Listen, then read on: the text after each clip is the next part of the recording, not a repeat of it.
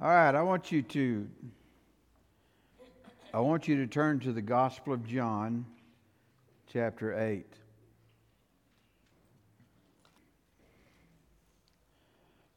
We're not going to stay there very long. I just need you there right now. Okay, now find Acts chapter 11, but don't lose John chapter 8.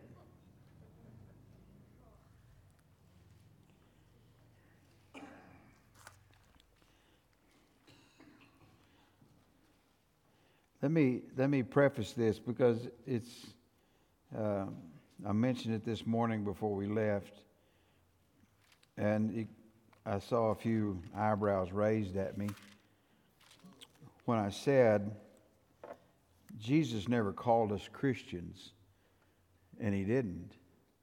He never used that word. And when He was speaking of those that followed Him, He never used that word. But yet it's become,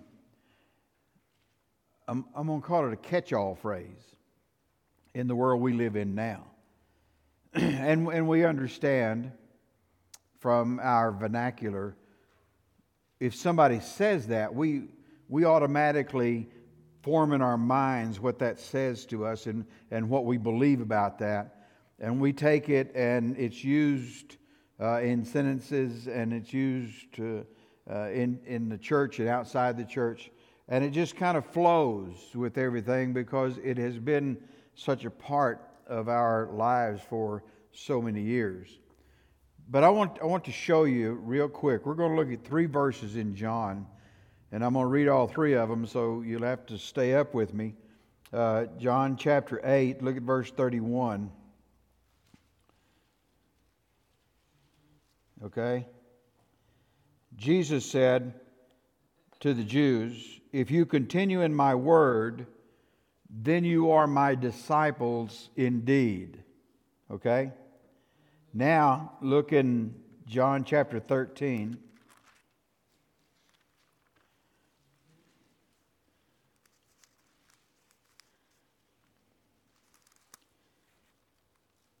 And look at verse 34.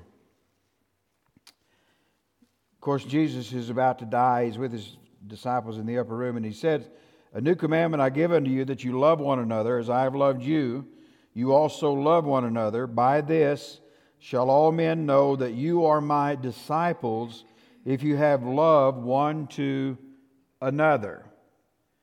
Now, if your Bible's like mine, it's just across the page. John chapter 15 and verse 8. John chapter 15 and verse 8. Jesus talking about, "I'm the vine and my Father's the husbandman. He's the vine, we are the branches." We all know that. Verse 8 says, "Herein is my Father glorified, that you bear much fruit. So shall you be my disciples." Okay? Now, Acts chapter 11. Acts chapter 11, and look at verse 26.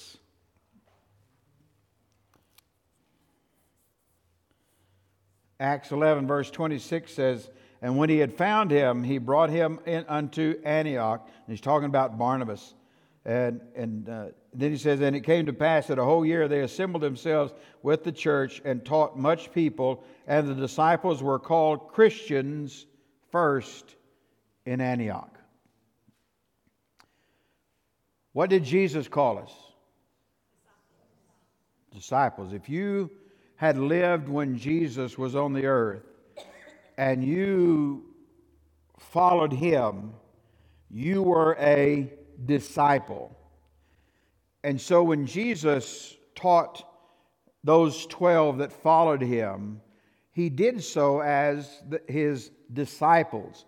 But in different passages in the New Testament or in the Gospels, there would be a time that this person was a disciple of Christ, or this one. You go back to the story on the road to Emmaus, and it talked about the disciple that they were going home, the disciples of Jesus. The word disciple means learner. learner, someone who can be taught.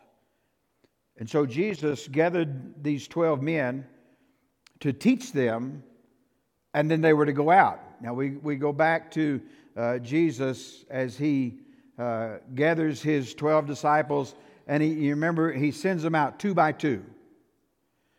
And we sang that song a moment ago. There's a new name written down in glory, and it's mine, it's mine. In Luke chapter 10, the disciples come back, and they're all gaga over the fact that they've cast out demons, and they've done this, and they've done that, done something else. And Jesus said, I wouldn't put too much store in that. He said, what you need to be thanking God for is that your name is written down in heaven. Okay? So, he teaches us. He taught the disciples. And he taught all of those who would follow after him.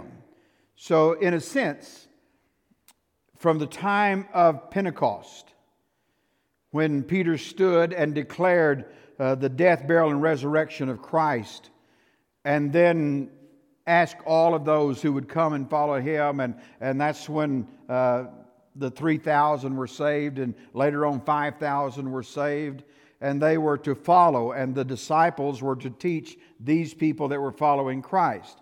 So it continued from Christ to Peter, James, and John, and the rest, and then they were to disciple the others that came along. Teach them. They were learners.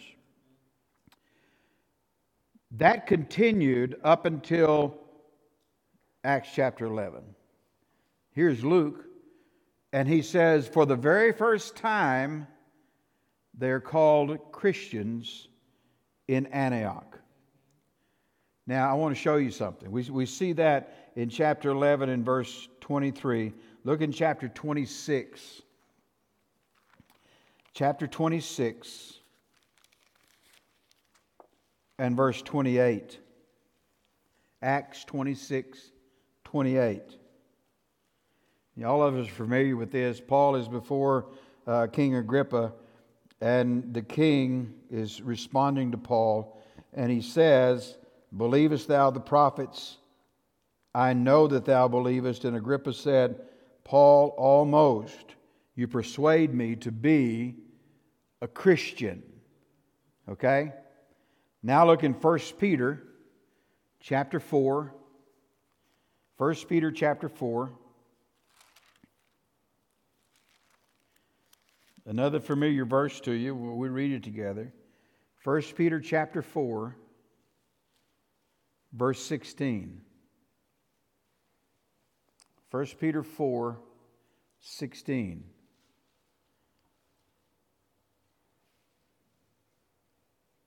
Okay? Peter says, yet if any man suffer as a Christian, let him not be ashamed to let him glorify God on this behalf. Now, why did I read those? Those are the only 3 times that word is mentioned in the Scripture. The word Christian.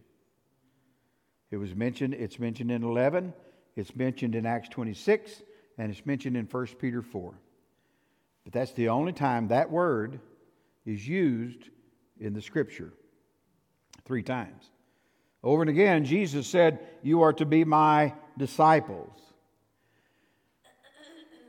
If you really think about this and you put your mind to it, I think that all of us could come up with the idea and the understanding that this term Christian has become a catch-all word. You believe that? It's just a catch-all word. And basically what it does is it refers to religion. And if you say that you are a Christian, then you get all warm and fuzzy inside. And so that's who I am. I am a Christian. Okay? But the interesting thing is, the first time that word is used, it's used by unbelievers in Antioch. And they call these people, like Peter and the others that are there teaching them, they call them Christians. Now, there's been a lot of definitions to that word that's here. Some people will define it as Christians means little Christ. Basically, it talks about the followers of Christ, the one that was on the earth, that they are preaching, that died and was buried, and that He rose again. So here are these unbelievers, and they recognize these people that follow after Christ, and they observe what they're doing. And what they referred to these people before this came along, they referred to them as Nazarenes, or people of the way. Now, there's times you will read that phrase in the Scripture, those of the way. That term was used a lot when Paul was persecuting the church. He persecuted the people of the way because the disciples kept saying that Jesus is the only way. He is the way to God. He is the only way that you get to God. And so they referred to them as people of the way. They referred to them as the Nazarenes because that's where Jesus came from. And then all of a sudden, here in Antioch, they referred to them as Christians. Followers of Christ is basically what that talks about. But they used that, and then all of a sudden, the world picked it up. And the world uses that phrase, Christian. Now, is there anything wrong with being called a Christian? Of course not. I mean, I like, somebody asks me, I like to tell them I'm a Christian. That's the term we use. There's nothing wrong with that. What I want to do tonight is to help us to understand that word Christian means more than just the fact that you've joined a church somewhere. And I'm fixing to point some of that stuff out here in just a minute. But it means that we have a definite direction because we are people of the way, are we not? If somebody said, I don't know how to get to heaven, you say, I know the way. And then we all quote John 14:6, and that's all we know, and say, if you don't believe that, then I can't help you. Right? No. Here are people of the way. We show the way, but we are to identify with this Christ who is the one who has leading us in the direction of God. This term today is basically scorned by the Jews. There was a pastor years ago, I think he's dead now. His name was Wayne Dehoney. Wayne Dehoney pastored Walnut Street Baptist Church in Louisville, Kentucky, and Walnut Street was the largest Baptist church in Louisville, Kentucky. And Dr. Dehoney was a great writer. Never heard him, but he wrote a lot back in the early 80s, back in that time frame. And I was reading some of the things that happened with him, and he talked about one time going to one of these black tie dinners, and he was invited to this dinner, and they wanted him, of course, anytime you invite a preacher to something like that, they want you to pray. That's what they want you to do. They don't care if you're there. They really don't care about you. They just want you to pray. None of the rest of them know how to pray, so they call the preacher. And so he comes to pray during this. But he was seated beside the special guest, and this special guest was a high-class doctor, and he had 4 or 5 other degrees, and he was a brilliant man, very well versed and very well spoken. And he was a devout Muslim. And Dr. Dehoney said while he was sitting there beside him, he looked at him and he said, this man looked at Dr. Dehoney and he said, what do you do? And he told him he was the pastor of a church. And he said, well, that's nice. He said, would it surprise you to know that we believe in Jesus as Muslims? And Dr. Dehoney said, no, I know that. And he said, we believe that Jesus was a great prophet. And we believe that Jesus was a good man. And we believe that Jesus did a lot of good things. But he also said that there would come one after him. And we believe that one that came after him was Muhammad, some 600 years later. And that Muhammad is the one chosen by God to follow after Jesus. Jesus is dead. And so Muhammad is the one that followed after him. And he continued to talk about how they believe in Jesus. And then to conclude it, he said, we believe in Jesus just like you do. And Dr. Dehoney looked at him and he said, we believe that Jesus is the Son of God. In fact, we believe that Jesus is God.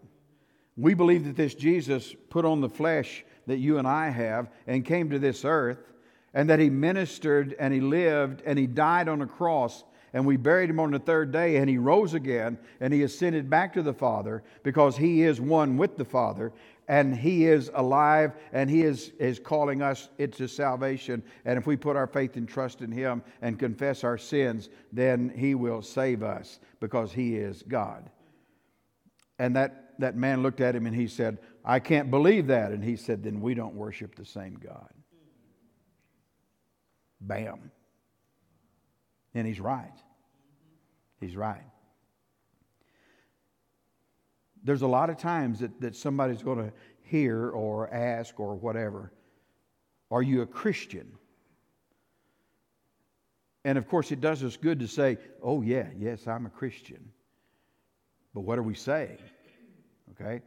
And let's find out what this word means in this day and time. What does it mean in this world that we're living in today? Because folks, I've got to tell you, this world we're living in right now, and this phrase was picked up in the 60s, this is a crazy mixed up world we're living in. It's off track, and it's going in a direction that's not pleasing to God. And I'm going to tell you, if you're on that track with the rest of it, there's going to be one train wreck before much longer. And God's going to be instrumental in it. But anyway, let's talk about this word Christian. And I use this 1126 to point out it's the first time that it was mentioned is in Antioch. But I want to build from that and see just exactly what this is. Now, if we want to understand what it means to be a Christian, then we've got to get rid of some myths. Okay, M-Y-T-H-S, if you didn't understand me. We've got to get rid of some myths about what a Christian really is. Now, here's one of the first ones you hear. I have always been a Christian. Or they'll say, I have been a Christian all my life. No, you haven't. No, you haven't. And that comes from the Scripture. It's not coming from a Baptist denomination. This comes from the Scripture. People will say, you'll say, are you a Christian? I've always been a Christian. And then some will say, yes, I've been a Christian all my life. But listen, being a Christian is not genetic. Like Adam and all of that. Now, we know this sinful nature passed down. But when you think about this idea of being a Christian, it doesn't come from the fact that God made Adam and put him in the garden. And because God made Adam and God made me, then that makes us all together Christians. It's not an evolutionary process. Remember this. All have sinned and come short of the glory of God. Now, I've told you on several different occasions that when I get to heaven and I have to stand at the judgment seat of Christ, I will answer for this church. What I did, all that happened, I am responsible. I will answer for that. And every pastor that comes before me and behind me, you will answer for those things. What we did and how we did and the things of God. Okay? All of those things will come upon us and we will cause it to be answered. But there's one question that God will never ask me about this church. And that is about your sin. He'll ask about mine, but you've got to stand in judgment for your sin. I've got to stand in judgment for my sin. I'm not going to stand there and be judged for your sin.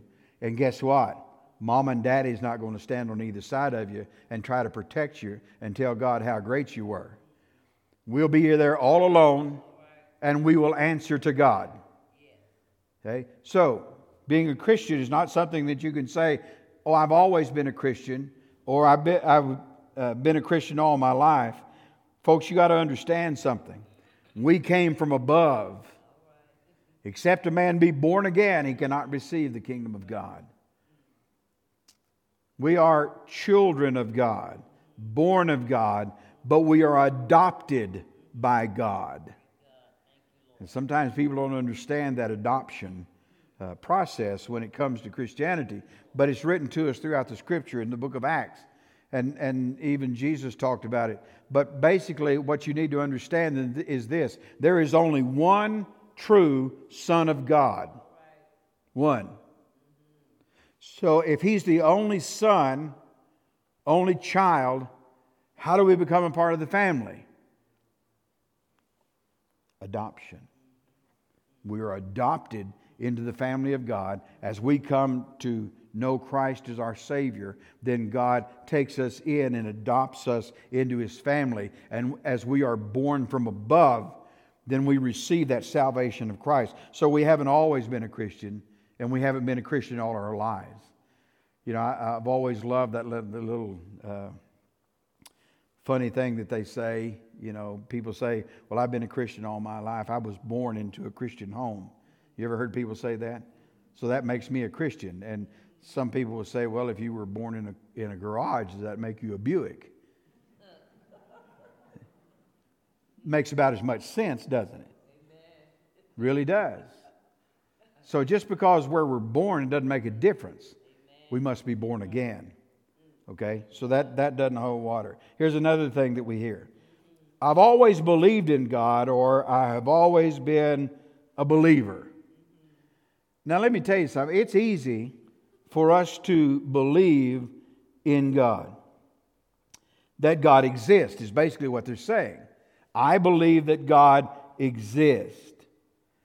But it is even more difficult for us to receive the God that exists.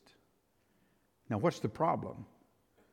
Why is it harder for us to receive Him? If we say, I know that He exists, why is it so difficult for us to say, then I need to know who He is in an intimate kind of way? If you read in the book of James, chapter 2 and verse 19, James points out the fact that you say you believe in God. You're doing real good with that. But the devils also believe, and they tremble. Let me tell you something. Satan believes in God better than you do. And his little minions with him believe in God better than we do. But it goes a lot farther just to say, I believe in God. We live in a world that blinds us. The Scripture says that Satan will blind our eyes to the truth. And this world blinds us to the things that are there. There's so much to attract us and draw us away. And so Satan has to keep the lies going so that we do not yield ourselves and come into a relationship with Jesus Christ. That's the thing that bothers him. He doesn't care if you come to church. He doesn't care if you go to Sunday school. He doesn't care if you sing in the choir. He doesn't care what you do inside this building as long as you don't accept Jesus as your Savior and begin to serve Him. That's the rest of it. He don't care what you do because it's not affecting who you are. But people that come to church, they'll say, I'm a Christian. Why? How do you know? Because I go to church. No. You know, and really, you could bring this down and say, everybody in here, we would like to say, I'm a Christian. But the first thing we have to say is, I'm a sinner. Because the only person that can be saved is a sinner. So once we admit we're a sinner, then we enter into a relationship with God through His Son, Jesus Christ. When we accept Christ as our Savior, at that time, the Holy Spirit comes in. Because when Jesus comes in, the Holy Spirit comes in because they're one and the same. And so now, we find ourselves in the presence of Almighty God. But not just believing on God. It's having a change of heart. Our heart becoming brand new.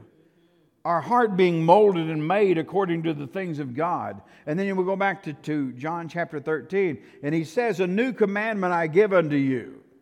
Now, did you ever think that was strange, that verse? A new commandment I give unto you. New commandment. New commandment. What new commandment? And what did he say? You love one another. Was that new? That's what Jesus said to us. And that's hard for us to do sometimes.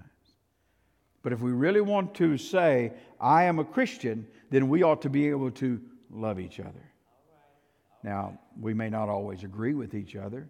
Sometimes things happen and we go like this. But it's very easy to straighten up. Not hard at all. And that's what God wants us to understand about this. If you have a new heart, you will love God with everything that you have. If you have a new heart, you'll love your brothers and sisters just like God has. And that's what God wants from a Christian. Okay? So, you can't say, I've always been a Christian. We can't say, I've always believed in God. And then another thing that people say is, well, I was baptized as a baby. Or you'll hear this, I've been baptized, I just don't go to church. Being baptized as a baby came about during the Reformation time, in that time frame, back in the 1500s, around Martin Luther and all that time. And it became an easy way to incorporate into the church. And so children that were born, they were baptized, they said. They put water on them. Then, and it became, and this comes out of the history books, it became a matter of convenience that you could just take a little bit of water and you could hold the baby and you could sprinkle it, and then they were good. Well, in the first place, until that child gets up and learns this is right and this is wrong, he belongs to God. The child belongs to God. You know, I think about these little babies that we pull out and kill and throw in the trash. I've always thought that when the abortion process starts, God immediately takes that little child out of there and there's no pain, there's no hurt. God delivers them. And when we get to heaven, I can't prove this, but when we get to heaven, if you've prayed, as I've prayed and others have prayed, for God to intervene with this abortion stuff, we're going to hear those little children sing praises to God. All right. Now, once a child reaches a point where they know right and they know wrong, then that child, what we believe and what we talk about is they reach what we call the age of accountability. In other words, they understand all of this. They know that Jesus died. They know he rose again. And so they make a choice. I would rather do this than to do this. So when we talk to children, it's very important that we make sure that they have a grasp of things that are going on. I've talked to children over the years, and there's been some, they had no earthly idea what they were talking about. They just wanted to do what their friends were doing. Mm-hmm. And you have to take them and put them back and say, you need to think about this and talk more about this, and then we'll get back together and we'll talk some more. And then that same child might come back in a couple of weeks and look at you and tell you something totally different that's what they need to be saying in the first place. The Holy Spirit begins to work and works on those things. But a child needs to understand. And so when a baby, as a baby, and someone said, I was baptized as a baby, you have no idea what that means. It meant nothing to you. We didn't understand that. We didn't know what was going on. So we have to be careful with those kind of things because it builds a false security in a child, and it will even build the security that says, well, I've been baptized, I just don't go to church. You've never been baptized in the first place. So those things have to be dispelled. We've got to get rid of those things. Because you see, the way to God is not through a ceremony. It's through Christ. That's the way we get to God. So those that say, well, I've done this and I've done that. And the last one I'd mentioned to you is, and you've heard this before, so, well, I'm just as good as that guy that's in the church. Probably are. There ain't nothing in that church but a bunch of hypocrites. There are hypocrites in our church. But they're hearing the Word of God. And so God will deal with that. Take that. But the thing you have to remember is, God's not going to ask you about somebody else. And you can compare yourself to someone else and say, I'm just as good as they are. But that doesn't mean a thing to God. So we have to be careful with those things. Okay. That's the myth, some of them. So how do we define what it means to be a Christian?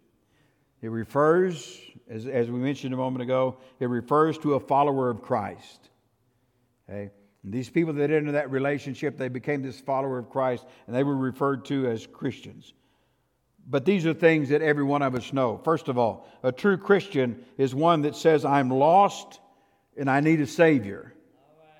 And the Holy Spirit is drawing them. We do not come and find God. God draws us. And people talk about, well, I found God one day. You didn't find Him anywhere. He hadn't been anywhere. He's right where He's always been. He draws you, and then you understand who God is. He came and intercepted history. Bam! And we knew what that was, because before Christ died, the years were BC. After Christ died, the years were AD. We understand that. Now they change it all up. It doesn't make any difference. As far as I'm concerned, it's still BC and AD. Before Christ came to the earth, after Christ died. He intervened in history. And it threw everything apart. And yet He wrote about that history that was coming so that you and I could believe that. He came as in flesh, and He dwelt among us. So a true Christian knows that I am lost and I'm being drawn by the Father. Also, he has an experience with the living Christ that he can't explain. I don't know how he did it. You go back to when you asked Jesus into your heart and you prayed and you received Christ. And how many times have you heard somebody say, I just kind of felt the weight of the world lift off my shoulders. And I understand that. I understand what they're saying. But when we accept Christ as our Savior, there's no way that I can sit down and explain to you A, B, C, D. This is what Christ did and how He did it. All I know is I asked Him, I confessed, I believed, He saved me. What more do we need than that? We don't have all of this knowledge that we can say, okay, I can explain all of this to you, because we can't. We are born again. I don't understand how that works. I know it happened, but I don't understand how it works. I can't explain it. We've been saved by Jesus, receiving Him as our Savior. We enter into this salvation experience with Him. The Apostle Paul, from the book of Acts all the way through, he recounts his testimony for Christ. And I'm sure that Paul or Saul at that particular time, all of us know about how Saul was saved. And we all know how he was taken down on that Damascus road and blinded. And all he could see was Jesus standing there. And he said, "Who are you?" "I'm Jesus of Nazareth, the one you're persecuting." Paul couldn't explain how he did that. You and I can't explain how he did that, but I'm going to tell you something. I know he did it. I know he did it. I know he's there. I was there when it happened, so were you. We understand that. You know, sometimes people, you ask them to testify about their salvation, and they say, well, you know, I just don't have much to tell. I was just a little boy or a little girl, and Jesus spoke to me, and I prayed and asked Him to come in my heart and save me, and I really don't have a testimony to tell. And people a lot of times you find people that doesn't interest them. They like to hear about those people that rolled in the gutter. They were so drunk they couldn't stand up, beat everybody, went through all of this and did this and did this and did this and did this. And they just sit in rapture as they listen to all of that's going on. But I'm going to tell you, that person, they've got a testimony, and I've seen Jesus save people like that. But that one with that testimony and this person that says, I was just a plain little child and I received Christ, did the very same thing. They've got the same testimony. They received Jesus as their Savior. That's what it's all about to us.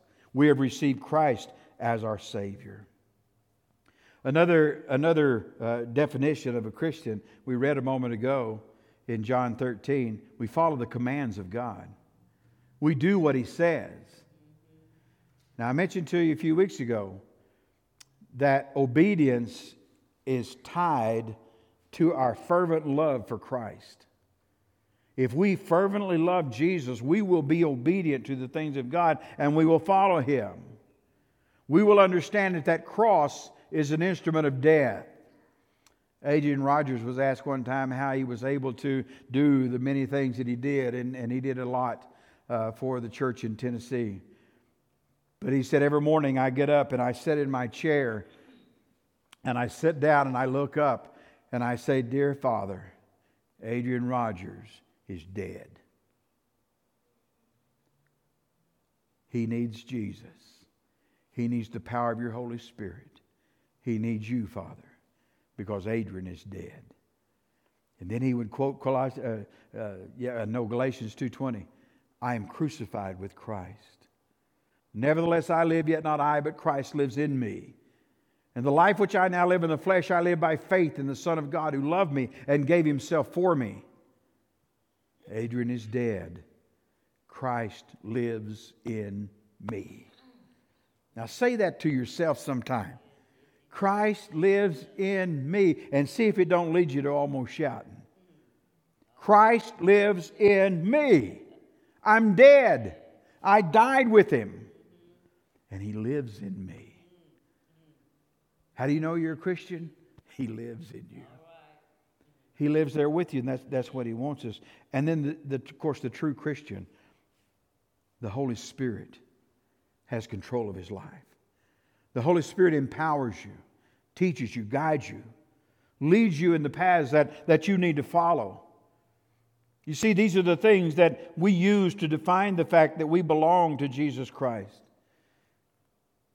If we are truly a Christian, a follower of Christ, then Romans 1:16 ought to be the key to who you are. For I am not ashamed of the gospel of Christ.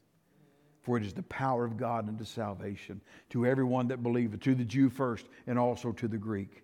I am not ashamed of the gospel of Christ.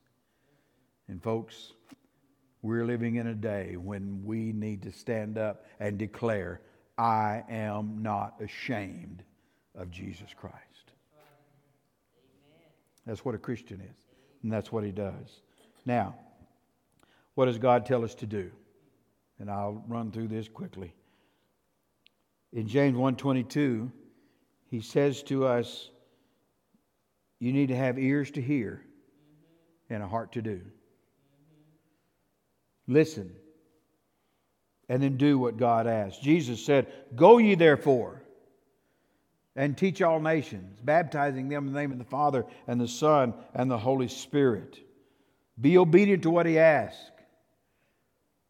That we walk obediently with God. That we walk as Jesus did. To walk as He walked. Our mind is His mind. Philippians 2. Let this mind be in you which was also in Christ Jesus. We're to have a passion for who Jesus is and what He does and who He is within our life. How many of you remember that movie, The Passion of the Christ? Came out what? I don't know, 15, 16, 17 years ago, something like that. 2004, 17 years ago. I remember we tried to go see it and we couldn't go see it, and finally it came to Altus, and that's where we went. Came to Altus, and so Ivy and I, we were in Childress then, so we drove to Altus. Went in and sat down. And from the time it started till it ended, when it was all over with, we didn't say a word to each other. We walked out, and we got in the car, and I said, wow. Wow. I know that it was just men and women. I know that he took a lot of liberties with the Scripture. You can see that. You can see it. I can see it. But not any liberties that violated the things of God, but just laid it all out. And I remember Mel Gibson talking about that movie, and he was looking for the perfect person to play Christ. And he called Jim Caviezel, and he was talking to him, and Jim Caviezel told him, he said, I'd love to play that part, and began to talk about it. And then he said, by the way, Jim, he said, how old are you? And he said, I'm 33. And Mel Gibson said, I like to fell over. And he said, Jim, I want you to play Jesus for me. 2 or 3 years later, maybe later, we were at a conference in Jacksonville, Florida, and Jim Caviezel was there after the movie and got to hear his testimony. And he loves Jesus. You remember the scene on the cross? He was way up there. His shoulder was out of place while they were filming that. He caught double pneumonia on top of that mountain. It was so cold. All these things happening. And yet there was a passion because you saw, here's what Jesus did for me. We have to have that passion for Christ.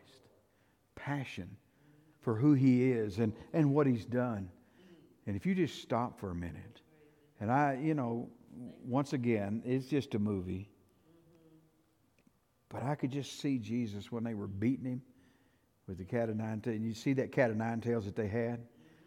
The guy that was doing that, they put a big piece of leather on Jim Caviezel's back so that it wouldn't hurt, so he could hit him. And he hit him, but one of those things he hit, and it wrapped around that leather, and it grabbed him and tore him. And he said he could just imagine what it was like for Jesus. There wasn't any piece of leather on his back. Look at what he did for us. Look at the fact that that cross was our cross. That beating was our beating. Thank you, God, that I am a Christian because I love Jesus and I'm not ashamed of him. And folks, there's nothing wrong with being called a Christian. But understand we're also a disciple to learn. But never, ever be ashamed because he wasn't ashamed. And one of these days, we're going to see him face to face. And I always like to end with stuff like this. When we all get to heaven, what's the rest of it? What a day of rejoicing that will be. Let's pray together. Father, thank you for the truth of your word, and thank you, Father, for your grace, sufficient, Father, for our lives. Lord, thank you that we're not ashamed. Those that have gathered here, not ashamed to be called a Christian. Lord, but may we be Christians. May we live a Christian life. May we let people see Jesus in us. And Father, I pray that you minister to us, and that, Father, that Jesus will be glorified in everything that we say and do. Now, Father, I thank you for this time we've had tonight. Speak to our hearts. Open your word to us. Lord, help us to look and see these things that we've talked about. And Father, may we apply them to our lives to be everything you'd have us to be. Father, dismiss us. Keep us in your care this week. Use us for your glory. Keep us safe. Keep us healthy. We love you. We praise you and thank you. In Jesus' name, amen. Good night, folks. Thank you.